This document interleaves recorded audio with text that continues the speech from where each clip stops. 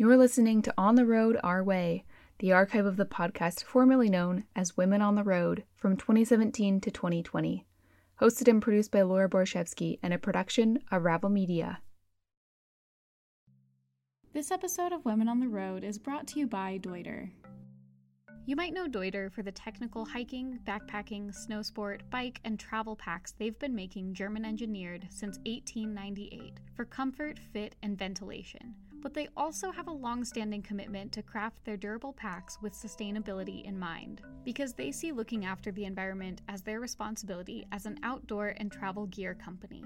We'll get to learn more about Deuter's commitment to environmental sustainability initiatives later in the episode, so stay tuned. We'll talk with Rebecca, a member of the Deuter team, about Deuter's history of designing sustainable gear for the long haul. Find the perfect bag for your next adventure at REI or your local outdoor retail shop.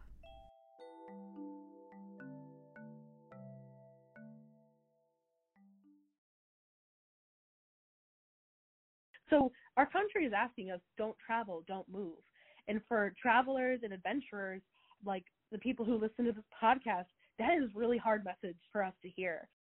If this works, if we all get really aggressive about this right now, it's going to look like we overreacted, and we're going to be like, oh, there weren't that many cases and not that many people died, and then that means it worked. So we're going to have to be willing to look like we overreacted. Instead of saying, should I go to this city versus this rural area, it's really saying, what is my risk to contracting this, and what is my risk to others if I were to spread this? I'm Laura Borshevsky, and you're listening to Women on the Road, a podcast to bring you closer to some of the honest experiences that life on the road has to offer from the perspective of women who've lived them firsthand. As we all know, the past couple of weeks have come with a lot of emotion, confusion, and isolation due to the novel coronavirus, or what most folks are now referring to as COVID-19. And in light of what we are now in the midst of, a global pandemic impacting nearly every corner of the world, we ourselves as travelers have had a lot of questions about how to continue on safely during these times, and in an informed way that limits our impacts on the communities we pass through. The reality is that your travels do make an impact on this world event, and taking the time to hear from experts, understand the facts we have currently, and make decisions at this point, it's really important. So we're breaking from our normal air date of Friday to release this episode today, Tuesday, March 17th, because we felt this information just couldn't wait. In crafting this episode, we also want to recognize that pandemics take a long time to truly dissipate. Things feel very heightened right now when it comes to cancellations and travel restrictions, but we could see a time in the future where travel feels safe again, even though COVID-19 exists in our community still. The reality is, we don't really know. So if you're listening to this episode, I encourage you to do so with not only the next handful of weeks in mind, but with a long-term mindset of what it means to be a responsible traveler and containing the spread of harmful disease, even if you yourself don't feel personally impacted. It also feels important to add before we get too far into things that we've tailored a lot of this conversation to be directed towards those living in the United States. But that said, there's a lot to be learned from what's going on here that could be applied to other places in the world. We're honored to have two incredible professionals joining us on the show who not only have experience on the road, but also firsthand know-how when it comes to this outbreak. The first is Emily Scott, a registered nurse based in Seattle, who's currently working in the epicenter of the U.S. coronavirus outbreak. Joining us also is Kate Pfeiffer, an emergency planner in public health, meaning that she and her team are responsible for creating and maintaining emergency response plans for outbreaks like COVID-19, and also exercising and drilling those plans. Because information on COVID-19 has been evolving so quickly, it's important to note that these interviews were recorded 2 nights ago, on Sunday, March 15th. Since then, we've seen some increased restrictions on travel, both abroad and in some large cities, as authorities on all levels make efforts to keep folks from traveling unnecessarily. This conversation you'll hear makes reference to non-essential travel a few times, and I think the key right now is to understand that the meaning of that phrase is evolving. It might have been a vacation a few days ago. Perhaps where we are right now, it could mean a wedding you were planning on going to or a non-urgent eye doctor visit. Just something to be aware of as you tune in, and know that staying up to date on how things evolve is a personal responsibility. Personally, I had a lot of questions on my mind for these two, but posed it to you listeners as well in our podcast Facebook group, and you had some really important topics to bring up with both Emily and Kate, which we incorporated into this episode. Thanks so much to everyone who joined in that discussion and helped to recommend folks we should reach out to for an interview. Without you all, this episode might not have happened in such a timely manner. In fact, I can guarantee it wouldn't have. Thanks again. So first things first, the big question that seems to be circling the internet right now. Cancel everything is a movement that's trending. So I asked Emily, should we just be staying at home right now? Honestly, yeah. And I will say 2 weeks ago or end of February when I was like first looking into all this, I would not have said that at all. I was still thinking like, oh, if they close schools, my husband's a teacher. I'm like, oh, well, we'll take a trip if they close schools. And now I'm like, everybody just stay put. Just stay. Just don't risk it. This isn't the first time we've seen this situation with COVID-19 evolve rapidly. In fact, if you follow the news, it can feel like every day folks are being told something new, especially if you're a traveler or tourist right now. Kate jumps in to provide some context on why this is. This is so new. And so this being the first time that it's ever been seen in humans, there's still so much that while we're getting ready for this pandemic to affect the United States, and at the end of the day, the greatest consequence is that people will die from this. At the same time, we don't have the research to tell us what this virus is capable of, and we just don't know fully everything about it. Yeah, how long will it stay on the surface? How will it affect people or infect them? And to complicate matters, we don't really know how many people have it, especially in the US. Why is that, and how does it impact our travel decisions? This is something Emily's been talking about daily in recent weeks, so I asked her to share her thoughts.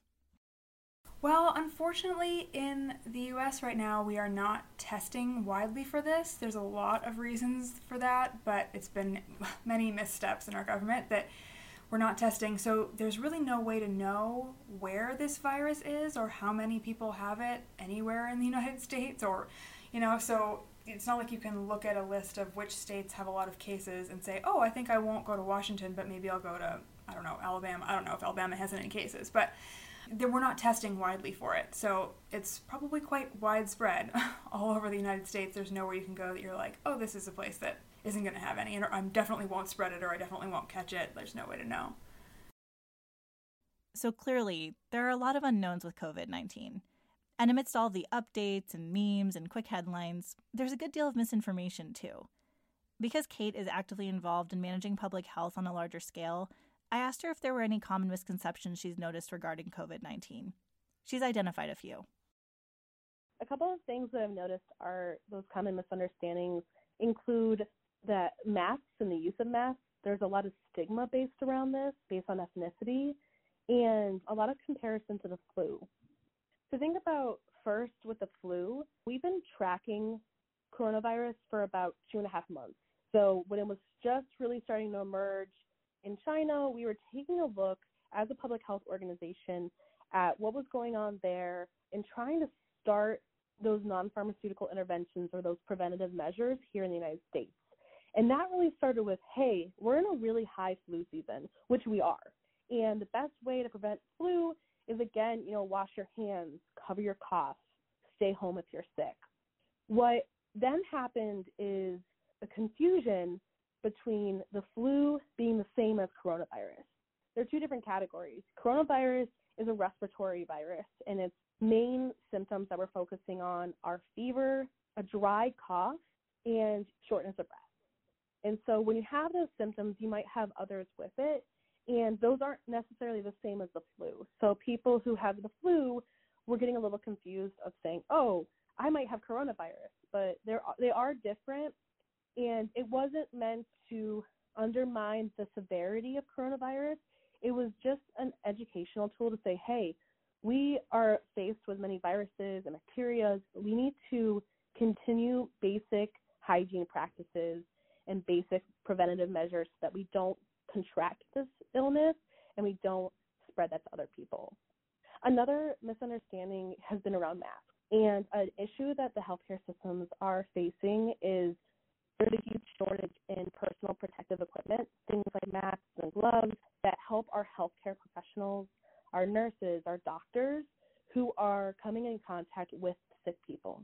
And so it is not recommended at all that people who are healthy should be wearing masks. If anything, you tend to touch your face more when you're trying to put on a mask, but also the hoarding of these personal protective supplies is really hindering the response by our healthcare professionals. And another huge misunderstanding is that people thought that it was only in persons of Asian descent. And that created a lot of prejudice and racism against that population. And really, this virus can affect anyone. It can affect children to adults and anyone in between. And the importance of understanding how this virus is spread, and that not only are we at risk of getting this virus, but we also have a responsibility to our neighbors and to our family and to even strangers that we don't know, that we don't continue to push this virus along. Another common misconception is something Emily, as a nurse, is super passionate about. It's about face masks. I asked her if they were helpful or not to prevent contracting the virus. So they're not helpful, and I will beg and plead as a nurse right now for people not to buy masks and gloves because we need them. Like, we don't have enough at the hospital right now. And we are the ones that are like caring for these patients close up. Like, I can't do social distancing from a patient that has COVID-19 because we have to care for them. So I can't stand 6 feet away from a patient, you know? So we need those supplies, and if we don't have them and all the nurses and doctors get sick, then I don't know who they're going to get care from. On top of which, unless you have a certain type of mask or you're trained to use your mask appropriately, they really don't do you any good. So, like, if you imagine that you're wearing the mask because you think someone's going to cough on your face and you'll get virus all over the mask, your eyes are still open, so it's still getting your eyes, and it's also then, I guess, all over the mask. So if you're wearing that mask all day and touching it and, like, pulling it up and down to take it off, then the virus is all over your fingers. So, like, in the hospital, they're, like, supposed to be single use. Like, you take it off when you're not around the patient anymore and you discard it because it's contaminated. So, you know, unless you have this giant stockpile of masks, which if you do, I would really like if you could bring them to the hospital. They're really not doing you any good, and same with gloves. So how do you best prevent contracting COVID-19? I'm sure you've heard this by now, but washing your hands is the most important thing you can regularly do, with soap and water for at least 20 seconds. Emily and Kate both had good thoughts on this as it relates to road travel, including places you'll want to be extra cautious of when you're out on the road. And every day, even when we're not having an outbreak of anything, the best thing you can do to keep yourself from catching anything is washing your hands. So the idea is that your hands are touching all kinds of dirty things all day, and before you touch your face, like, the entry point for this virus is mucous membranes, eyes, nose, mouth. So before you're like, reach up to, like, you know, rub your eyes or pick up food and put it in your mouth or blow your nose or whatever, like, wash your hands. If after you've touched anything else, really, especially like common spaces like door handles or, you know, the sink knobs or anything like that. I mean, like gas handles at the gas station. This will be a big thing for your listeners for sure. So you're just trying to break that chain of transmission. So anytime you feel like your hands have touched something that is, you know, public, wash them before you touch your face. I always think about if my hand had wet paint on it and I just started touching everything in my house or in my van, from the wheel to the sink to the doorknobs. If I go to a gas station and I go for the pump at the gas station, the handle, you know, where my paint would go and then where that paint would end up on someone else's hand. So besides general hand washing, in your van or at home, wherever you are, you can also just do very basic cleaning. So disinfect surfaces. So if you have even just a little kitchenette or kitchen, disinfect the wheel, disinfect areas that you've been touching a lot, because if you did bring in germs from, say, the gas pump into your car, those germs are going to stay on those surfaces. So you want to make sure that you're practicing general disinfectant in your car, in your van, in your home, wherever that might be. So that general cleaning can help keep your surfaces as clean as possible. Okay, so hand washing, check. But there are other considerations to make when it comes to a pandemic, like making sure you have enough food and other goods on hand. But how much is too much?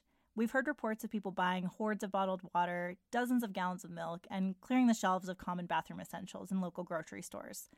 So what do you need to stock up on, really?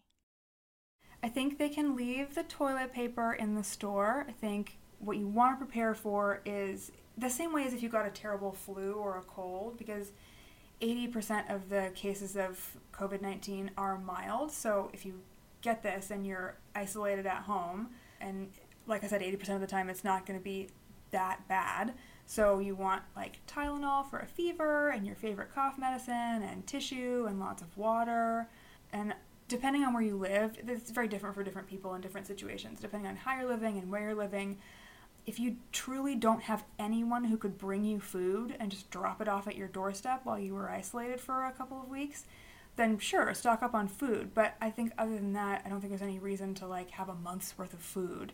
You know, I mean, I live in Seattle, and even though we're obviously, on lockdown, like you can still go to the grocery store, or if I got sick, I could have a friend drop food off. And I would hate to see, my husband just went to the store and like the entire frozen food section is empty. I'm like, people are going to need food, so leave some for your neighbors, please. Emily's practical advice is useful to road travelers especially, as buying in bulk can be complicated by the fact that those who live on the road are more likely to have limited space anyway. Kate had some thoughts specific to road travelers too, whether you're on a short-term road trip, find yourself in a car because of this pandemic, or live on the road full-time by choice.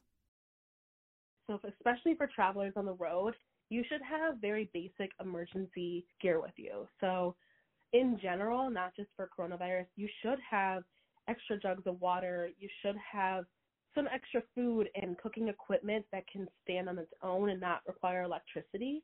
You also want to have really basics like a handheld radio. You want to have flashlights, some sanitizer and wipes. You do want to have the basics, especially if you're out on the road and you don't have access to running water to wash your hands. And especially you don't want to leave soap in our natural parks, you know. So making sure that you have those basics in place.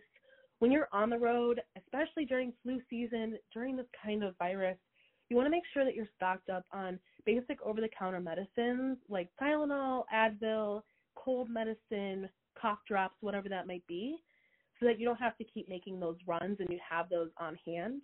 And it sounds so basic, but making sure that if you're on the road and you're going to be somewhere that is off the grid and you need to, you're not going to have cell service, you want to make sure that people, one, know where you are, and two, it's important that you get the numbers of the local health department or of the local hospital or clinic, because if something happens, you want to know how to get there, how to navigate there, even for any other kinds of injuries or for any kind of sickness that would require immediate medical attention. So having that emergency plan for if this situation goes south, what am I going to do from here is really important when you're on the road. Estimates are changing all the time, but needless to say, there's a good chance that a lot of adults over 20 will contract COVID-19. And if you do get it, and you're young and in relatively good health, odds are also estimated that your symptoms are going to be mild, which you'll hear more from Emily on in a minute. But what do you do if you're living on the road and get sick? Emily gives some advice on how to identify the virus and what steps to take if you think you have it. It's a sticky situation if you are not set up to be like totally self-sufficient. Like, I'm just thinking you could, if you had a mild illness, like go out, I guess, and like if you're not having any contact with anyone and just like get over it. If it's truly mild and you don't have to get to a hospital, and you obviously have the ability to get there if you need to. But yeah, if you get sick right now, this is not a time to be brushing off mild symptoms. The symptoms we're looking for are a cough, a fever, which is a temperature of 100.4 or more, and or shortness of breath. And I encourage people to not be like, oh, I don't have a fever and a cough, so I'm probably fine. Like, if you're coughing, isolate yourself. Because we don't have any way of knowing right now if you have a cold or the flu or COVID-19. And like I said, we're only at this point, at the time we're recording, we're really only testing the sickest people. So you're not going to be able to walk up to your doctor's office and get a test, because we're really kind of triaging who we can test because we don't have enough capacity to test, unfortunately, right now. So what you should do if you get sick at all, call your doctor's office. Do not go into an ER unless you are truly having a health emergency. Do not go to your doctor's office unless you truly need to. They'll run you through if you really need to go to a hospital or if you really need to be tested for this. And most likely what they're going to tell you to do is isolate yourself until all of your symptoms go away for 72 hours. Because like I said, you may not know what this is, so just isolate yourself. And we're just trying not to put any extra stress on the medical system at all right now. So like I said, don't go to the ER unless you really need to for your safety, because they'll probably pick something up. and for other people's safety because you might give them whatever you have, and for the sake of the nurses and doctors that are already like so swamped.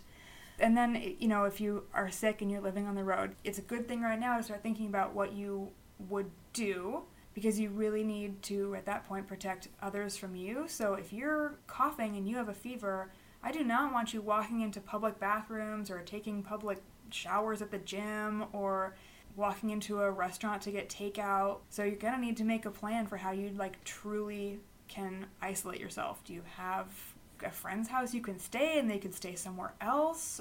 This is definitely the time to think about it, pick a place, stick to that place. This is not the time to be taking a road trip cross country. Pick a place that has all of the support that you need and stay there.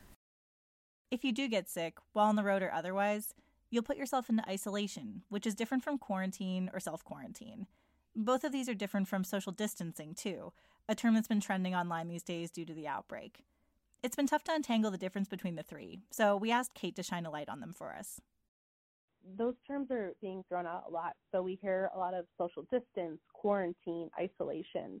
And these are specific terms that we use in public health to differentiate when we're talking about specific persons and what is required of them. So isolation is when you're separating sick people with a contagious disease, or in this case with the virus, from people who are not sick. So these individuals have symptoms. We know that they have this virus, and we need to separate them so that they don't spread it to other people. Quarantine, on the other hand, separates and restricts the movement of people who are healthy but have been exposed to the virus in some way. What you're seeing with self-quarantine right now is travelers typically coming from areas of high elevated risk, like China, Iran, and now adding a lot of European countries. These travelers are coming back and being asked to self-quarantine for 14 days. And in that quarantine, they are not going out in public. They're staying at home. They are monitoring their temperature and taking a look at their symptoms. And if they do become symptomatic, then they're presenting over the phone to the local health department or to their local health care, their primary care doctor. The piece that the majority of us Americans are being asked to do right now is the social distancing. This is a term that we've used in public health, so it's not some new term that's all of a sudden just being coined at this time. Social distancing in this effect is meaning that we're asked to physically put space between us so that we have a less chance of spreading the virus to each other. And in social distancing, that goes as far as what we're seeing in many of our states and in the country right now, where you put in what we call non-pharmaceutical interventions or those preventative measures so that this virus won't spread. And that's everything from canceling large events, making sure that you're really washing your hands, that you're covering your cough, and you're practicing those basic hygiene essentials that we're always asked to do, but being much more aware of them. And so that social distancing is also asking us, hey, we don't want you in a crowded area where then you can spread this to another person or multiple people, and then that continues to spread. And so what a lot of our states and a lot of the country is asking is for people to find themselves where they're staying away from those crowds, but it doesn't mean that you stop interacting with people. And it means that we can continue our lives, but in a way that is not putting ourselves at risk or putting other people at risk of contracting this virus. Sit tight. We'll be back with more from Emily and Kate after this. Deuter's been making technical hiking, backpacking, snow sport, bike, and travel packs German engineered since 1898 for comfort, fit, and ventilation. When we think of going the extra mile, it's not just the distance we travel. It's also the energy we put behind making change happen. This is why Deuter's effort to design backpacks that function with sustainability at the forefront of their mission resonates with us. It's the extra energy that gets us further down the road and enjoying a healthier planet. Rebecca joins us now to give us an inside look at Deuter and their durable packs. My name is Rebecca, and I do all of our trade, event, retail, marketing, and I've also taken on a lot of our corporate responsibility communication. We like to say that responsibility and sustainability have always been a part of what we do, because in order for that gear to A, be sold, or B, be used, or C, be loved, we have to have these places and make sure that they're in the best shape that we can. So we do our best to have fun with it, but also take it super seriously to make sure that these values are incorporated into our daily lives and operations, whether that's designing and developing really durable products so that they last and they don't end up in our landfills, or backing them up by a lifetime warranty that we call the Deuter Promise, and doing our best, if something does happen, to repair them first and replace them if we have to. So I actually reached out to the German team as well, because I wanted to see what the oldest pack that they had gotten was. Seems like we were both tied with packs from the 1980s, pre-Berlin Wall falling. But it was a super cool retro-looking backpack with a retro logo that said Deuter in a really clean font that said West Germany. Find the perfect bag for your next adventure at REI or your local outdoor retail shop.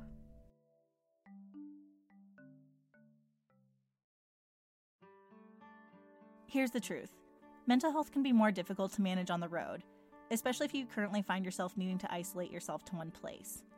Fortunately, no matter where you are right now, BetterHelp Online Counseling is there for you. Thanks to their online interface, you can connect with your professional counselor by scheduling secure video and phone sessions in a safe and private online environment, meaning that you can get help on your own time and at your own pace. You can even chat and text with them too. I tried BetterHelp this winter to work through the stress and anxiety associated with moving to a new state, owning a business, and other major life changes. And because I'm on the road a lot, going to a counselor in person just wasn't an option for me. This is all a great fit for BetterHelp, whether you're currently at home sitting on your couch, not able to go outside, or on the road again someday. After signing up, I was connected with a licensed professional counselor and was communicating with them in less than 24 hours to chat about my struggles and goals for therapy in a confidential online setting. BetterHelp has over 3,000 U.S. licensed therapists across all 50 states who specialize in topics like depression, stress, anxiety, relationships, sleeping, trauma, anger, family conflicts, grief, and self-esteem. And you can customize your needs to get the best therapist fit for you. Getting started with counseling can feel scary, but it's really something that can help. And with BetterHelp, which takes affordability into consideration, you can get started today, even if you don't have an insurance plan that covers mental health services. Women on the Road listeners get 10% off your first month with discount code ROAD. To get started, go to betterhelp.com/road. Simply fill out a questionnaire to help them assess your needs and get matched with a counselor you'll love so you can start feeling better inside out. Visit betterhelp.com/road and use promo code ROAD for 10% off.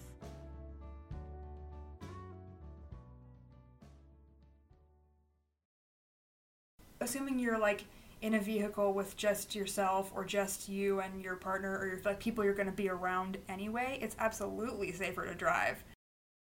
We're back with Emily and Kate.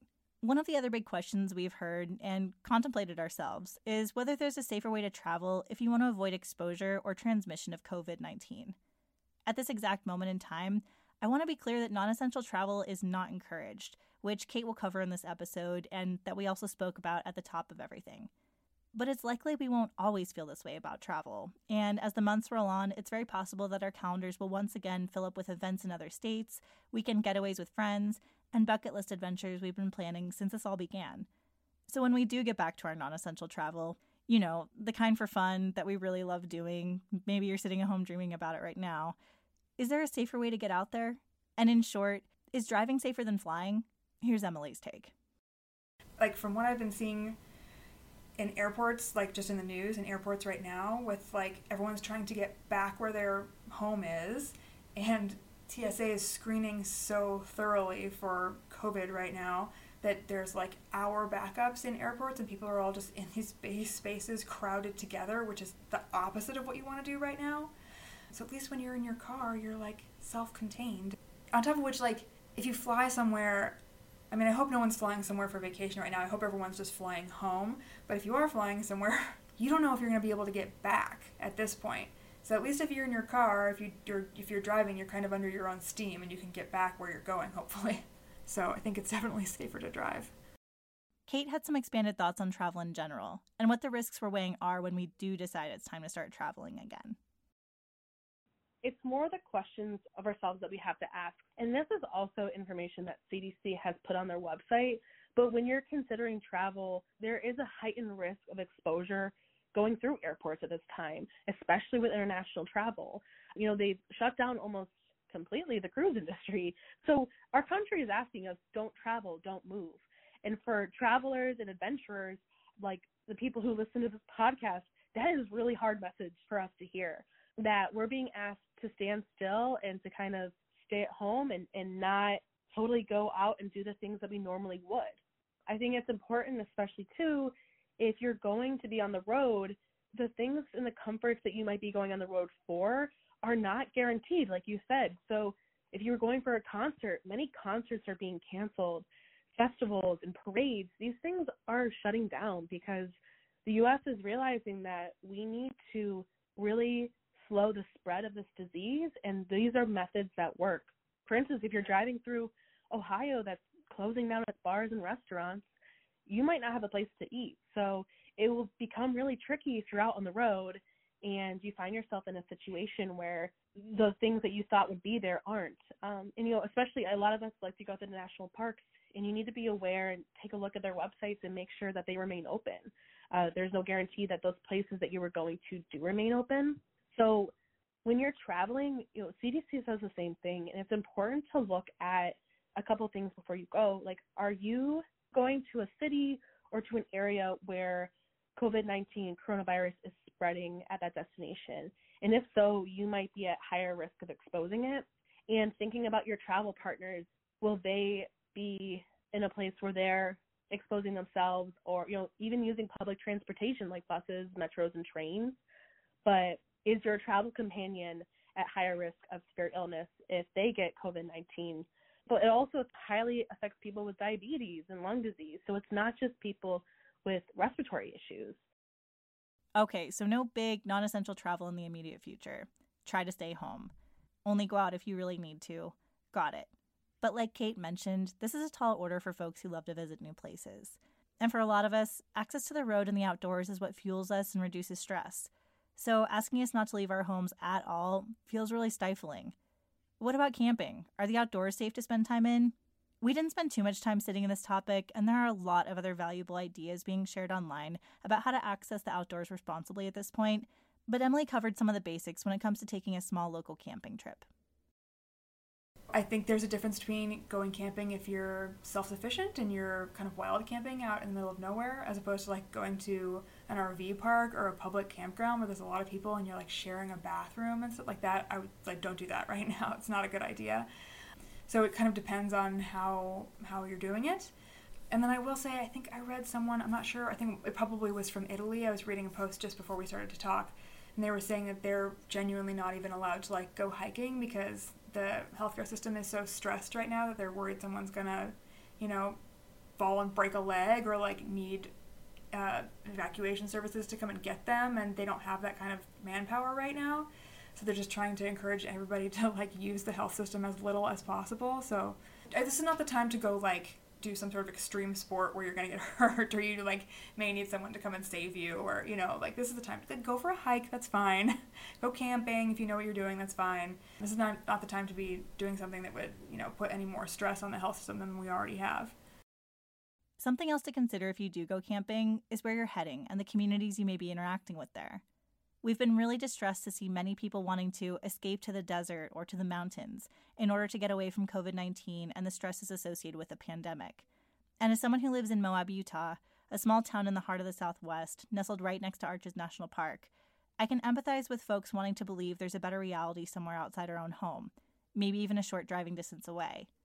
But there are real-life consequences to heading to small outdoor town destinations like Moab, Jackson Hole, Mammoth Lakes, and many others right now. Emily sums it up perfectly using Moab as a case study.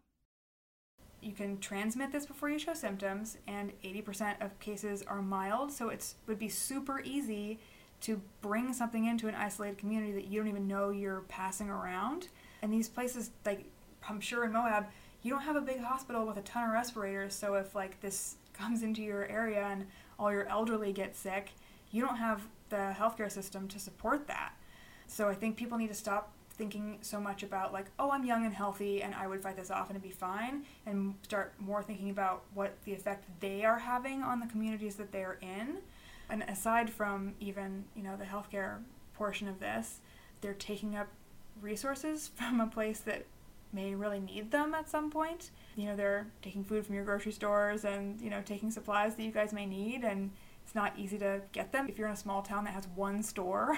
So you really need to think about the stress that you're putting on these more isolated areas and their resources. One other thing we've been asked about is how to help others in the road travel community, especially those who are in more vulnerable populations, like those over 60 or who have compromised immune systems, many of who live on the road full time. So how do you provide support without putting those folks at risk? Protecting yourself from getting this and spreading it further is the best thing you can do right now, because that's going to protect it from spreading to our high-risk populations. So this is not a time to go to be visiting with your older friends, because you don't know what you're bringing to them at this point. So I would highly recommend checking in on your elders living, in vans and RVs by phone, making sure they're not getting lonely, making sure they're doing okay, they have what they need. If they need food and supplies and maybe their prescription medications, or you can help and go get those things for them and drop them off, but no, don't kind of stay and socialize. But yeah, definitely bring whatever they need to them so they don't have to go, to a busy grocery store or wait in a busy pharmacy or something like that. And then help make sure they have a plan for if they do get sick. Who can they call to get them to the hospital? Where is the nearest hospital? Where can they go to get tested? All that kind of stuff. I think we can all agree that it is an immense privilege to be young and in good health when it comes to facing COVID-19. Statistically speaking, the younger you are, the more likely you are to have mild symptoms, if any. Folks in their 20s are often considered asymptomatic carriers, which means that they don't have any outward symptoms at all but can transmit them to others. This can easily put travelers in a position of believing that nothing is wrong, all the while leaving a path of illness behind them as they move through the country. Kate has some expanded thoughts to share on that. You go from the spectrums of fear to I'm invincible. And unfortunately, when we have our own personal lives at stake and we want to do things, we want to be invincible. We think, oh, I can, I'm fine. I will get past this.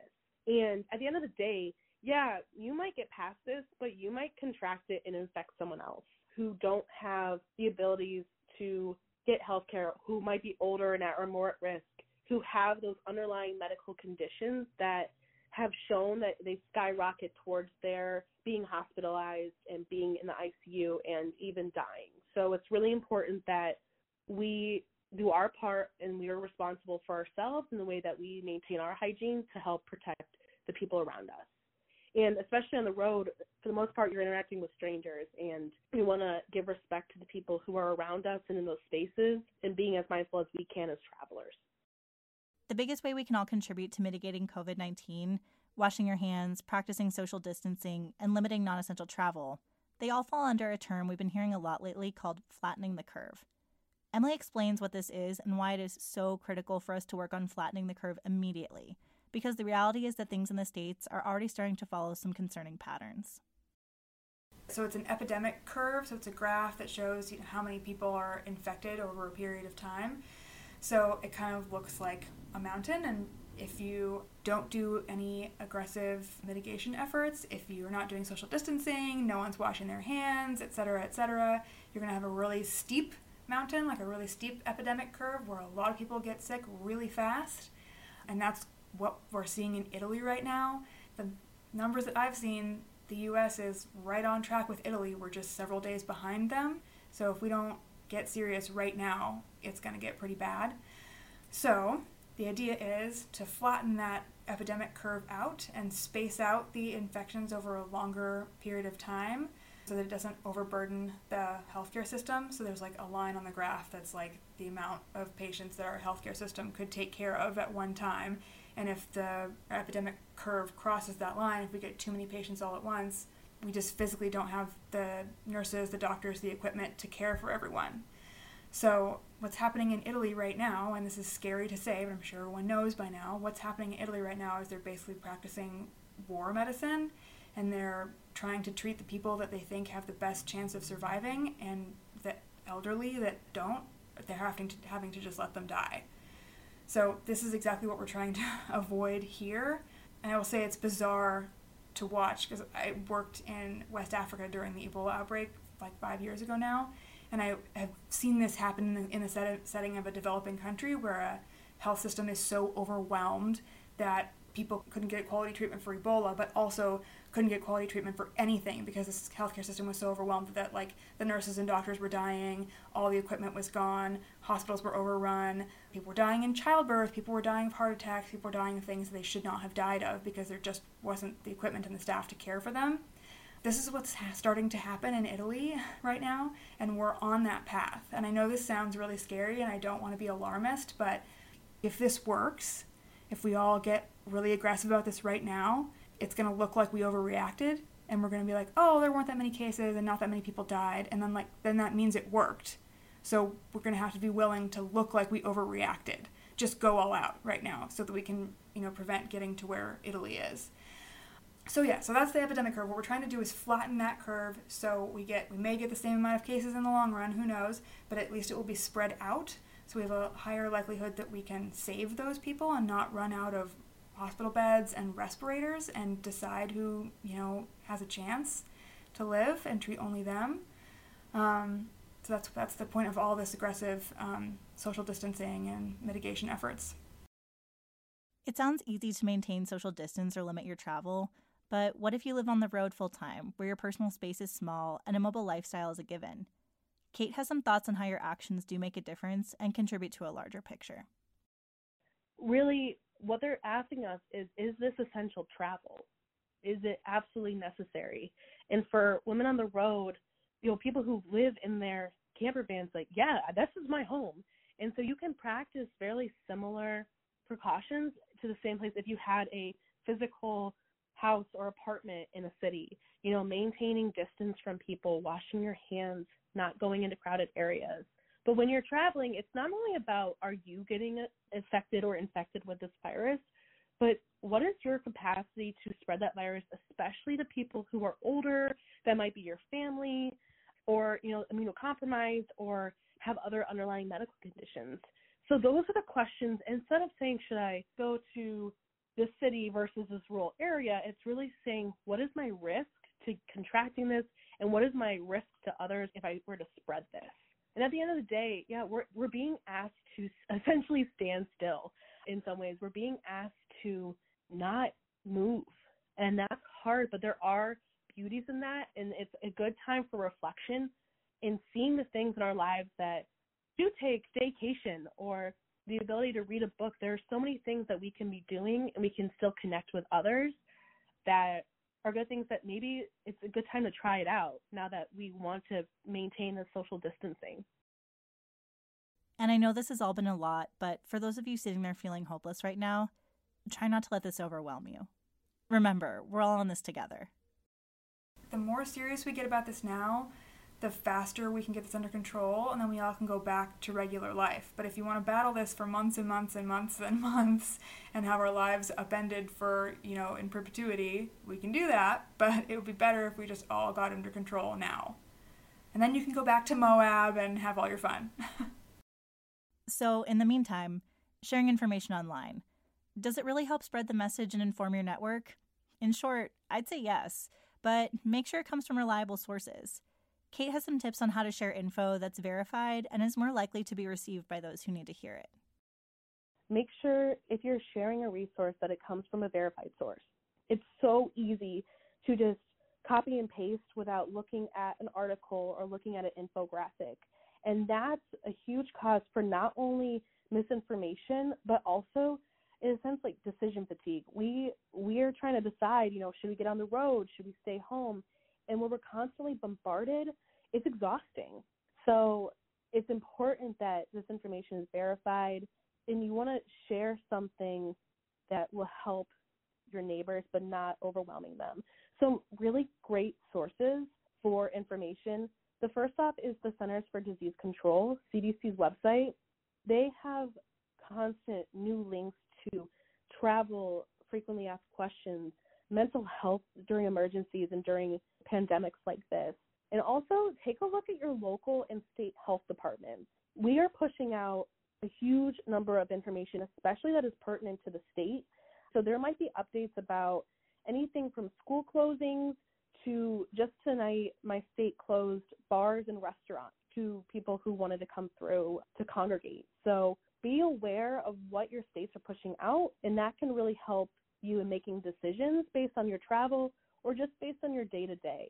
And if you're interested in how this pandemic is playing internationally, the WHO, World Health Organization, has really great situation reports that give you an update of the number of people who are getting the virus every day, and it's giving you a little situation of what's going on internationally. Last but not least, let's talk about you. It's more important than ever for all of us to practice self-care. You too. So we asked Emily and Kate to share their advice on what we can do to support ourselves and one another during times like this. Here are their thoughts. Assuming that you are taking this seriously and you're already practicing social distancing and staying at home, then it's fine to take some time away from this. Like, I know I'm so close to it that sometimes I just feel like it's too much and I need to watch some crappy reality television or just get away from all the COVID news for a while because I'm already doing everything I can do, and the panic isn't really giving you any extra layer of protection to just be like freaking out and like sucking in COVID-19 news all the time. So help each other kind of just get away from it as long as you're already practicing, all the protective measures that you can while we're fighting this. Take care of your physical health and help lower that stress. So everything from making sure that you're hydrated, that you're sleeping well, you're exercising, you're eating good, nourishing food. One of the things that can really cause stress that isn't there otherwise is when we're completely exposed to all this information overload. So really try to limit your media exposure. And there's a difference in being, again, up to date with everything and just going over the cliff where you're starting to see yourself have those physical signs of stress. And instead in this time, really focus yourself to the positive parts of your life. You can really reconnect with people, with your loved ones, with your family, your friends. There are so many resources out there, and I think it's such a good part of social media that we're hearing of, there's so much that we can do during this time. We can go on a walk. Walks aren't prohibited. Go on a drive if you need it. Clean out your van or clean out your closet. Have a game night virtually with friends. Check in with people. Write snail mail. The list goes on. So if people aren't in their typical mood or they're not doing their normal hobbies, and you've seen signs in them of, a lack of sleep, or they're getting irritated easily or hopeless or helpless, take a look at those signs and be there for them. Connect with them. Talk with them. If you are experiencing those symptoms, reach out to people. And during this time, one of the great resources is there is this National Disaster Distress Hotline that's activated in times like this. And you can call them and share what you're going through. Stress is normal in times of disaster or times of emergency. So we're going to go through it, but how we cope with it, how we connect and we help each other is going to be really important during this time.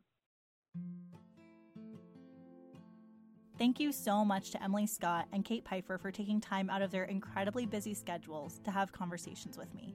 It's clear you both are passionate, committed, and incredibly knowledgeable in your fields of expertise, and we are so grateful for you. We encourage you to follow Emily and Kate online. Emily Scott you can find on Instagram at @2dustytravelers, and Kate Pfeiffer you can find on Instagram at Kate Pfeiffer. Also, and this one's important, we're especially hoping you'll check out the good handful of links and resources we're dropping in our show notes for you to peruse and continue your learning from. Really, it's an important one, and those might even be things you want to share with friends or family. Take a look at them, please. We'll see you next week. So in the meantime, consider leaving us a review on Apple Podcasts or anywhere you listen. It's a fast, free way to support the show, and it truly does make a difference in helping other people find us. And it's something you can do from the comfort of your own home right now that would really help us out, whether your home is a camper or somewhere more stationary. Also, if you're wanting to interact with more of this amazing community, make sure you find us on social media. There's a lot of great folks on there, and at a time like this, it might be nice to feel a little bit more connected. We're on Instagram at Women on the Road and on Facebook, including our Facebook group for community questions, stories, and support, which you can find by searching for Women on the Road Podcast. Thanks again to our sponsors, Deuter and BetterHelp.